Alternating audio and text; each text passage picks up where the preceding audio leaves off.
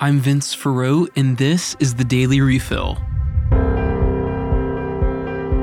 Up first today, Russia has issued a stern warning to the United States. The warning comes as the United States is expected to send a Patriot missile battery to Ukraine. The missile system is the most advanced ground-based air defense system the United States currently has and would be a great aid to Ukraine's efforts against Russia.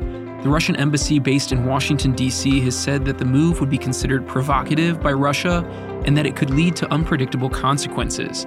Russia is particularly sensitive to this measure as their main form of attack against Ukraine currently has been through drone strikes and missiles. This system would allow Ukraine to repel such strikes with much greater efficiency.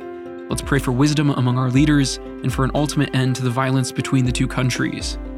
In other international news, President Biden has announced heavy investment into Africa from the United States. The president announced that the United States is investing in the future of Africa with $55 billion of support over the next 3 years. When he announced it, he said, quote, "The United States is all in on Africa's future. When Africa succeeds, the United States succeeds. Quite frankly, the whole world succeeds as well," end quote.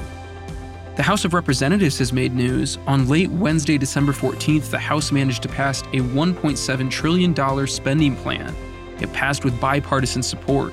The bill now moves to the Senate for a vote.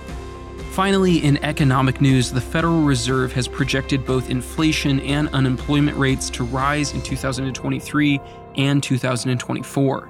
Inflation is expected to rise from 3.1% to 3.5%.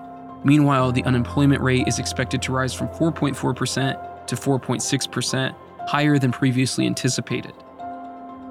That was the Daily Refill. Thanks so much for tuning in today and listening. If you enjoyed the Daily Refill, be sure to head over to spokestreet.com to see all the other great content we host there.